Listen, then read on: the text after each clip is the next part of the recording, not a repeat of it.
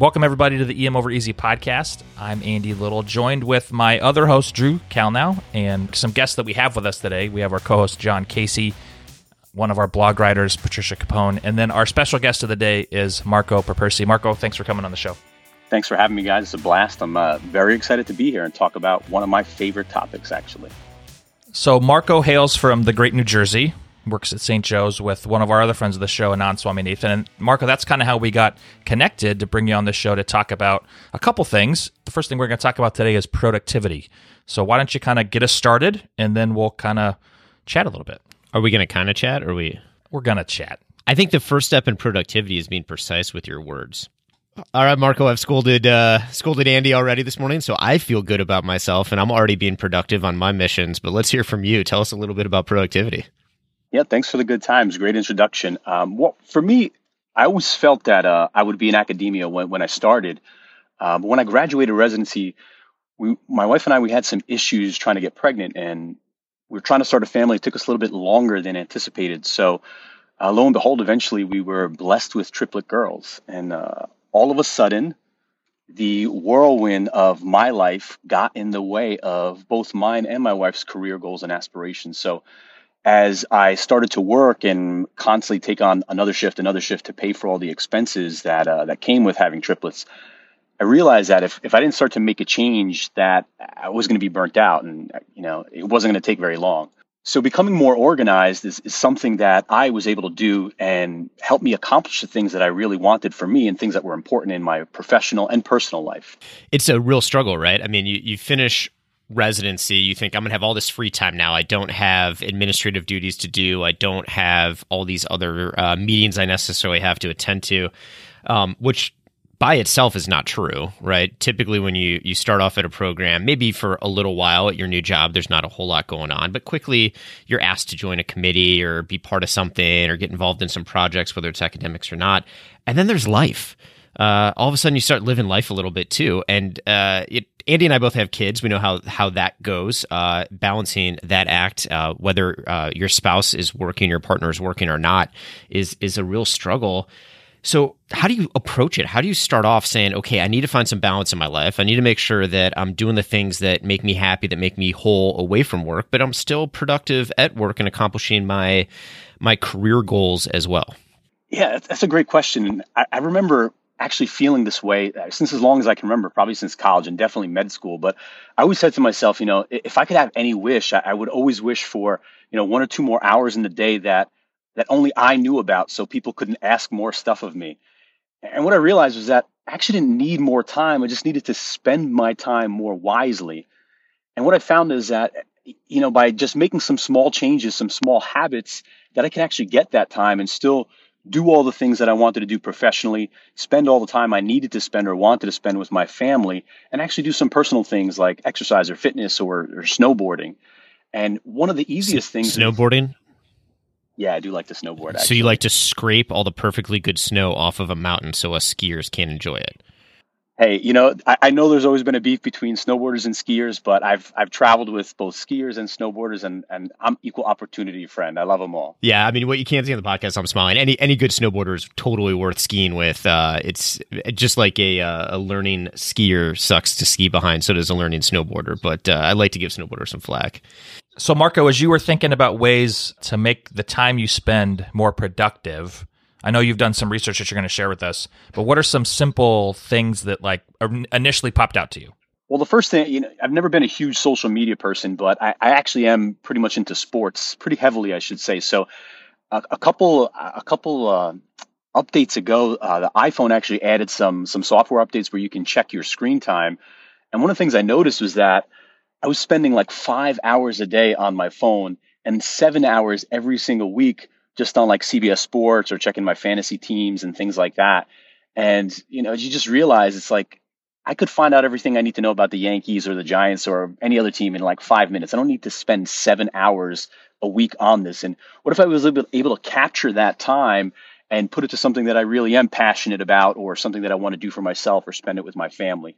So right off the bat, kind of your iPhone is low-hanging fruit that's easy. And you just got to ask yourself some questions. Is this CBS Sports or Twitter or Instagram or Facebook, is this really meaningful to me and is it impactful for my life? Or are there things I would rather be doing with that 7 or 8 hours that I have, and then make a decision? We talked about an episode, gosh, Andy, it's been a couple of years ago now, about notifications and notification fatigue. And it was when I got a smartwatch, actually, that I became really aware of how many notifications I got.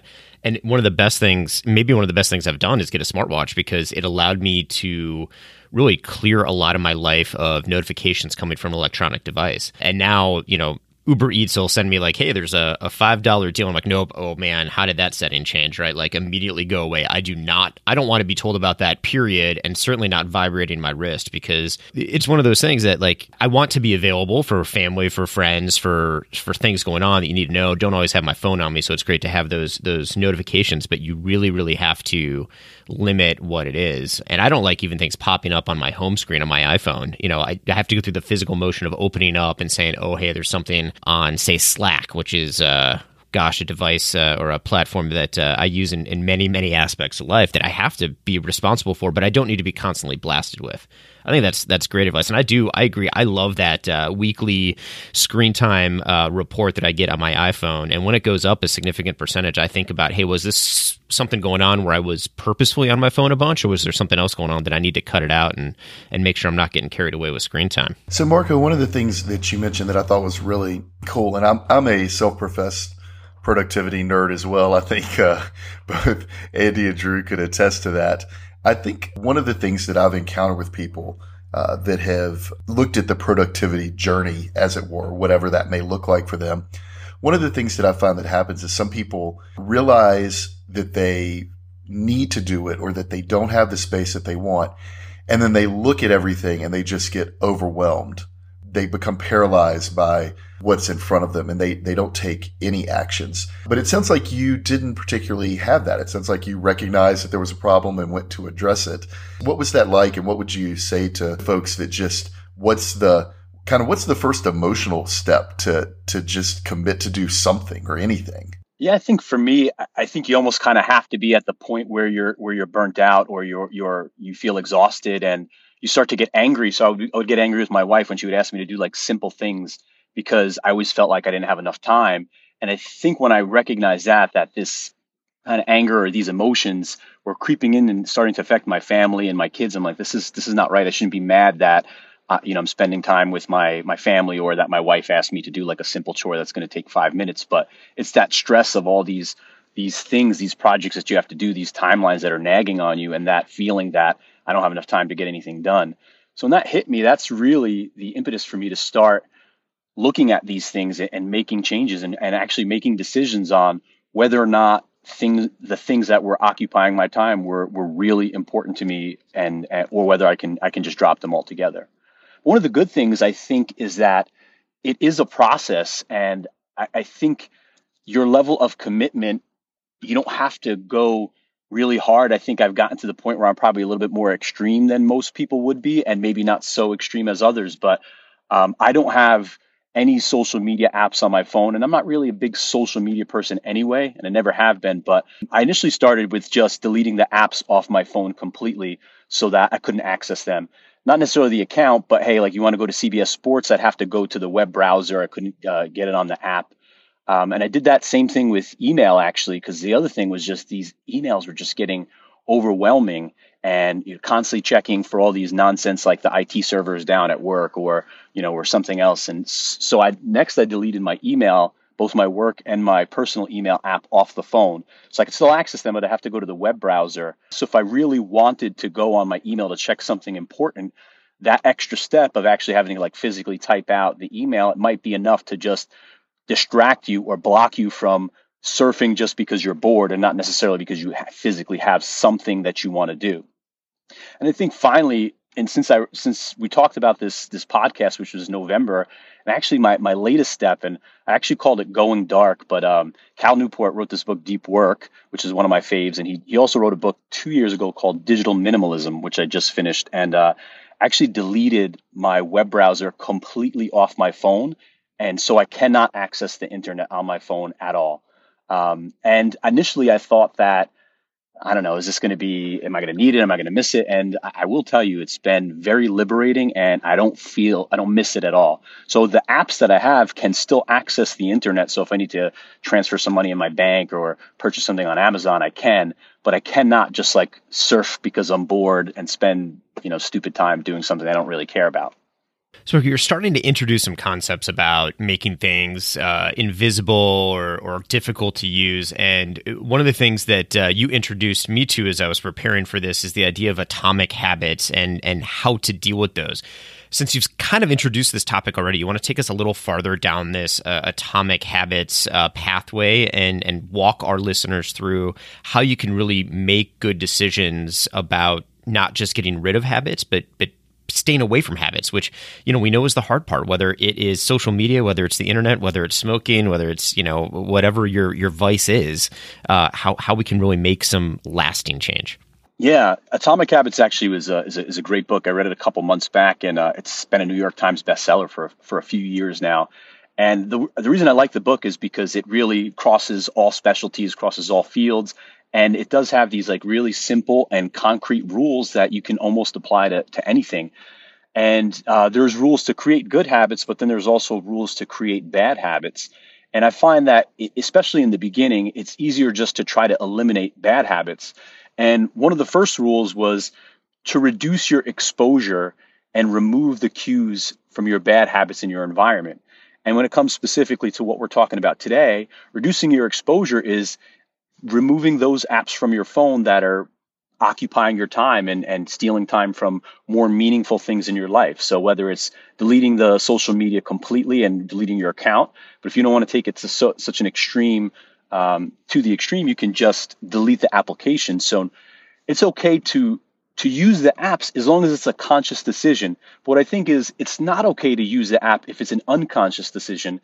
And this is probably a whole other topic, but these companies spend probably billions of dollars on making these apps super addictive. So you're subconsciously you don't even know why you're surfing, you're just surfing. But I think if we move on to the next step, it's you have to reframe your mindset. And Clear says in the book, he said that, if you think about a few things, you ask somebody who smokes and you ask them, hey, do you want a cigarette? And if the person says, no, I don't want a cigarette, I'm trying to quit. But if you ask that same person, hey, do you want a cigarette? And they say, no, I don't smoke. I mean, that's pretty powerful. And you can see the difference in the sentiment. One is a person who's trying to do something. The other is a person who's literally associating themselves with a person that doesn't smoke. So I think the same thing we can apply to our productivity. It's like, hey, do you want to surf social media or anything? And it's like, I'm not the type of person that wastes time on Twitter or YouTube or Facebook or Instagram. And yes, those tools, they serve purposes, so it's okay to use them for a specific reason, a specific person. But I'm a productive person, and I don't use those tools for boredom or for entertainment.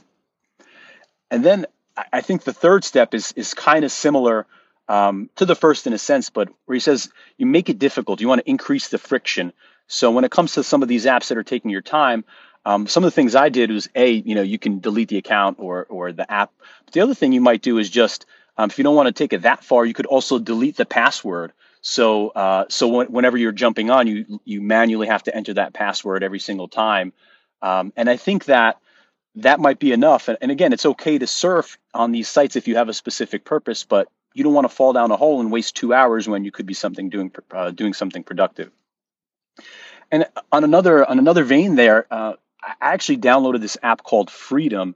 And this is kind of like a commitment device. So what you can do is you can download this app to your phone, and it crosses platforms. So it could be on your laptop, your smartphone, your tablet, and you can actually block websites that are distracting. So if you're working on a project or a research paper or a blog post or a podcast outline, and you really need to put in an hour or two that you have blocked off for this, you can open this application and set a timer and say, your computers and your devices are not allowed to access Twitter, Instagram, any social media, or even email for that sense. And you can only access the sites that you designated are appropriate that you may need for some research. And that's been very, very useful. And I guess the fourth step, which I don't necessarily do, but it says make it unsatisfying and get an accountability partner. And in the book, he says that you can sign a contract and make a promise to somebody. Some people I've heard even use Twitter or social media, which for me kind of defeats the purpose. But they put it out there on social media. I'm doing a 30-day challenge or something, and it puts themselves on blast, almost like I'm advertising this. So now people know I have to keep up with it. But one of the things I do is I do use a tracker.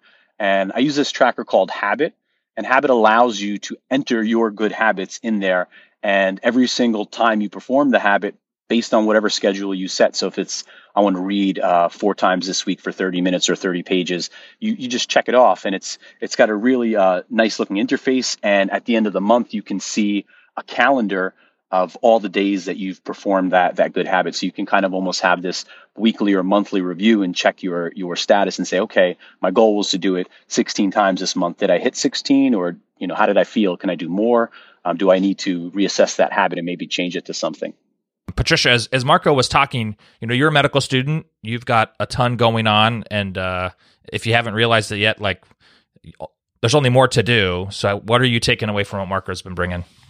Yeah, I think the main thing is I was kind of thinking about social media too, and I think it's hard because I think it's very easy to fool ourselves into thinking, but I use social media for EM over easy, and I share those posts, and and my family lives in New York, so I'm like, oh yeah, I'm checking on them, and it's like, okay, I could pick up the phone and call them and spend 30 quality minutes catching up with them versus just scrolling through Facebook for an hour. So I think it's also partially being honest with ourselves. So not only recognizing, but then being like, oh yeah, no, seriously, I spend way too much time doing this or that. So I think just, analyzing your time. And I think some people have a hard time with to-do lists because once, kind of like John was saying, once you put it all out there, you're just paralyzed by everything that you have to do. And so and I'm one of those people that I'll see all these to-dos and then I just do nothing because I'm like, okay, I don't even know where to start. But I think just kind of starting with one thing and pulling out,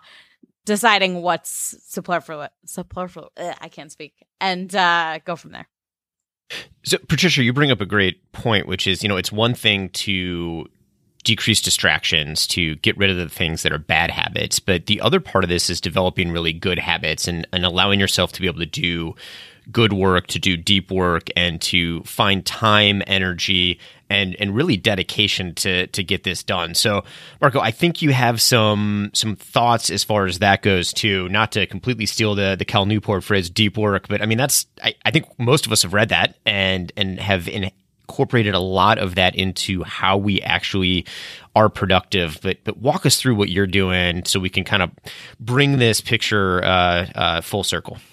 Yeah, I perform deep work probably 4 to 5 times a week, and I usually base it on my clinical schedule. So clearly, if you're working an overnight, I keep those days off limits. So if I'm working an overnight post call, it's completely off limits. And even we have some weird shifts at 3 to 3 and 3 to 2, and usually I'll keep those mornings off limits too, because I just find that if I don't get 6 to 8 hours of sleep minimum, that I'm just not going to be very productive, and I can't keep my thoughts together. What I will usually do is I have a weekly review on Friday, and that's where I'll take a look and I'll go through my previous week and see if I accomplished everything I thought I wanted to. And then I'll look at the next upcoming weeks, and sometimes I'll go the full month, and I'll schedule my deep work sessions. And they're usually about 2-hour sessions to 3-hour sessions. And I actually do them. I used to do them at 4 in the morning, but now I'm actually doing them at 3 in the morning. And there was a little bit of a process. I didn't start out waking up early. I wasn't always a morning person. So I just started out initially just 30 minutes earlier than I normally would and would read something. And then after that got a little easy, I started out with an hour. And now if I do a 7 a.m. to 7 p.m. or even a 7 to 3, I'll wake up at 3 and I'll do 3 hours of some kind of productivity or read something before the rest of the day starts. And I used to actually work out during that time, but now with the pandemic and gyms are closed and I have kids in the house, I can't really work out. So I find it super productive, though. I pretty much can do everything I need to do for the entire day before the entire world is awake. And the rest of the day, I'm just free to do whatever I want almost. Yeah, you do a great job there explaining kind of the concept of incrementalism, right? Just 30 minutes the first time, and then you'll eventually back it up to where it's productive. And I think that's a great side tip into one of the things that you're talking about, because Patricia mentioned something that's really important, right? Some people aren't in the position at a present time where they can delete the internet from their phone, or they can delete Twitter. It's kind of part of something they have to do. So I was kind of thinking about some of the things that I've done over the pandemic and learning. And one of them was just simply reorganizing the home screen and using folders and putting apps that you use there, but they're kind of back and they're hidden. They're not front of mind when you pick up your phone, and comparing how you utilize them after you do that. So I have those apps. I can access them if I need them. But that was my way of embracing the fear that I had of not being able to access the internet from my phone, but also at the same time getting a lot of the benefits of not just having ready access to it. And I think that approach is so important right now. I think unfortunately sometimes people hear podcasts like this or read a productivity book, and you think that you're going to set it down and the next day everything's going to be super productive and it's super easy. But one of the things that you've talked about is really that it's been a journey, that you've done this over a period of time. And you have to let yourself have some mistakes, right? Like there are going to be times where you're going to slip back into habits, or you're going to find that something just isn't going to work for you. It's just, it's a great productivity idea, but it's just not your thing. Did you have anything that you found that you tried that you thought might be good, but kind of surprised you and then really wasn't? Yeah, there's the list of mistakes that I've made. I don't even know if we have enough time to record on a podcast, but yeah, there's quite a bit of mistakes. And the thing about anything, and especially productivity, is that it's not really a one size fits all. So the things that are going to work for me may not work for you, John, or Drew, or Patricia. It really just depends on your lifestyle and what time that you have available. But these tools are pretty flexible, so even the tools are not necessarily specific. They're often a one-size-fits-all. But I think the biggest mistake I made, and this kind of goes towards what Patricia was saying, is that when you have too many things to do, it can be overwhelming. And when I make to-do lists, I used to try to put deadlines on things, like arbitrary deadlines. So I would say, okay, I'm going to do like these 5 or 10 things today. Inevitably, something else comes in your life that either sucks up some of that time that you weren't anticipating, a flat tire, bank calls, something. So now I try to avoid putting deadlines on things unless they absolutely have to be done. Like if this is a hard deadline, it has to be a hard deadline. So I think what happens if you put deadlines on all 20 things that you have on your to-do list, you don't do 5 or 6 of them, and now in your mind you're saying that it's okay to miss these deadlines. So I only put deadlines on things that have to be done, and if they don't have to be done on January 28th, then I don't put a deadline on it. I have them in my to-do list, and I have suggestions like I'd like to get it done this week. That would be a weekly goal. But that is one thing that I remember, and just feeling this overwhelming sense that holy crap, like I have all this stuff that has a deadline, and they were just arbitrary that I randomly picked. Yeah, I love that idea about deadlines. I feel like, Marco, we had a similar experience where I gave myself too many deadlines and then found that I was getting nothing done because I was petrified by these deadlines.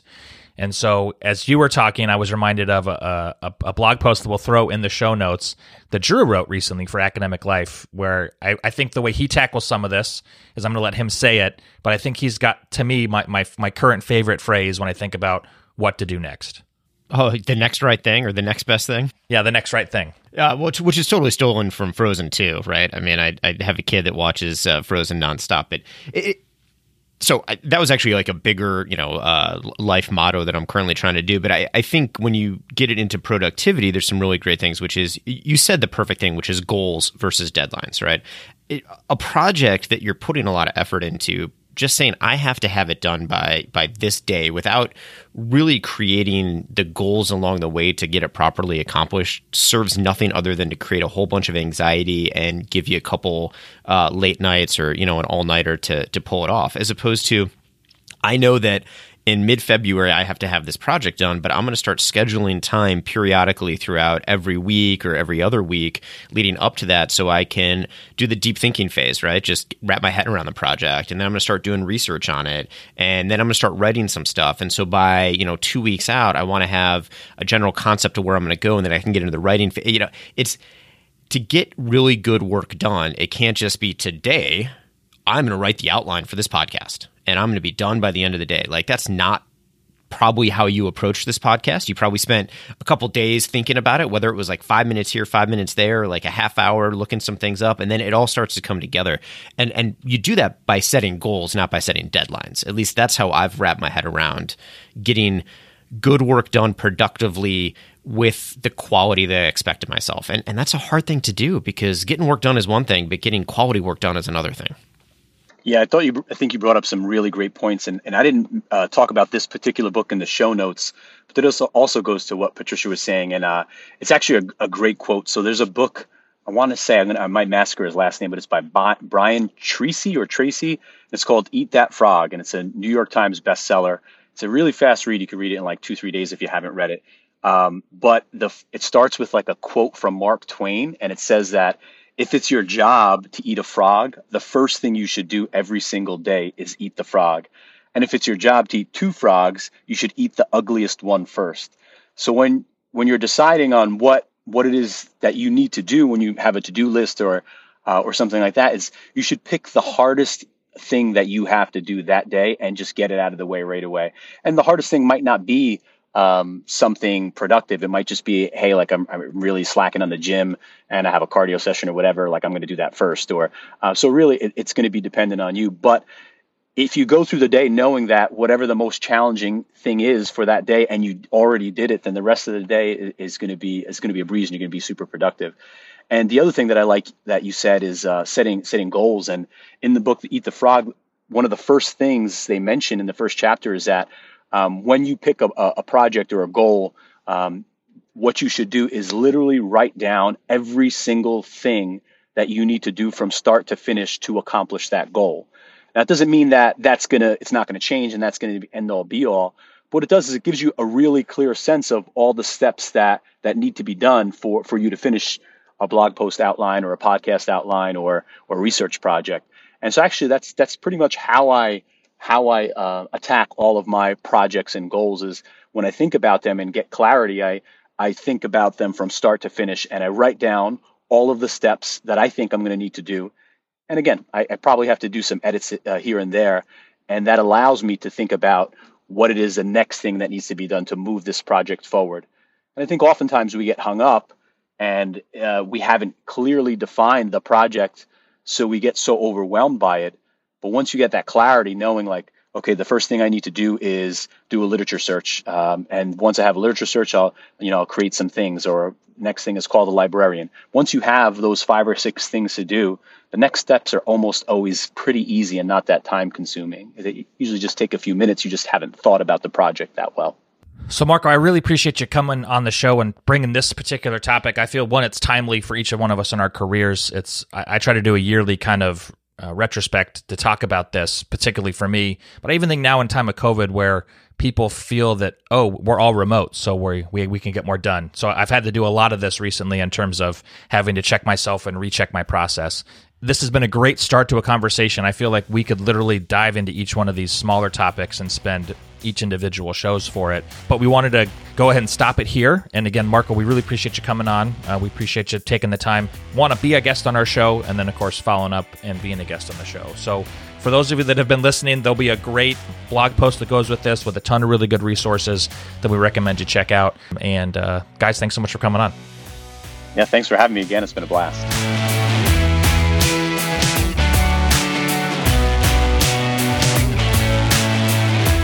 Well, thanks for listening to this episode of the EM Over Easy podcast. Head on over to emovereasy.com to check out the blog post and to read many of our other blog posts written by our wonderful blog team. Also, don't forget that we are now the official podcast of the American College of Osteopathic Emergency Physicians, or ACOAP for short. Head on over to acoap.org to learn more about this great organization and about one of their many upcoming CME opportunities.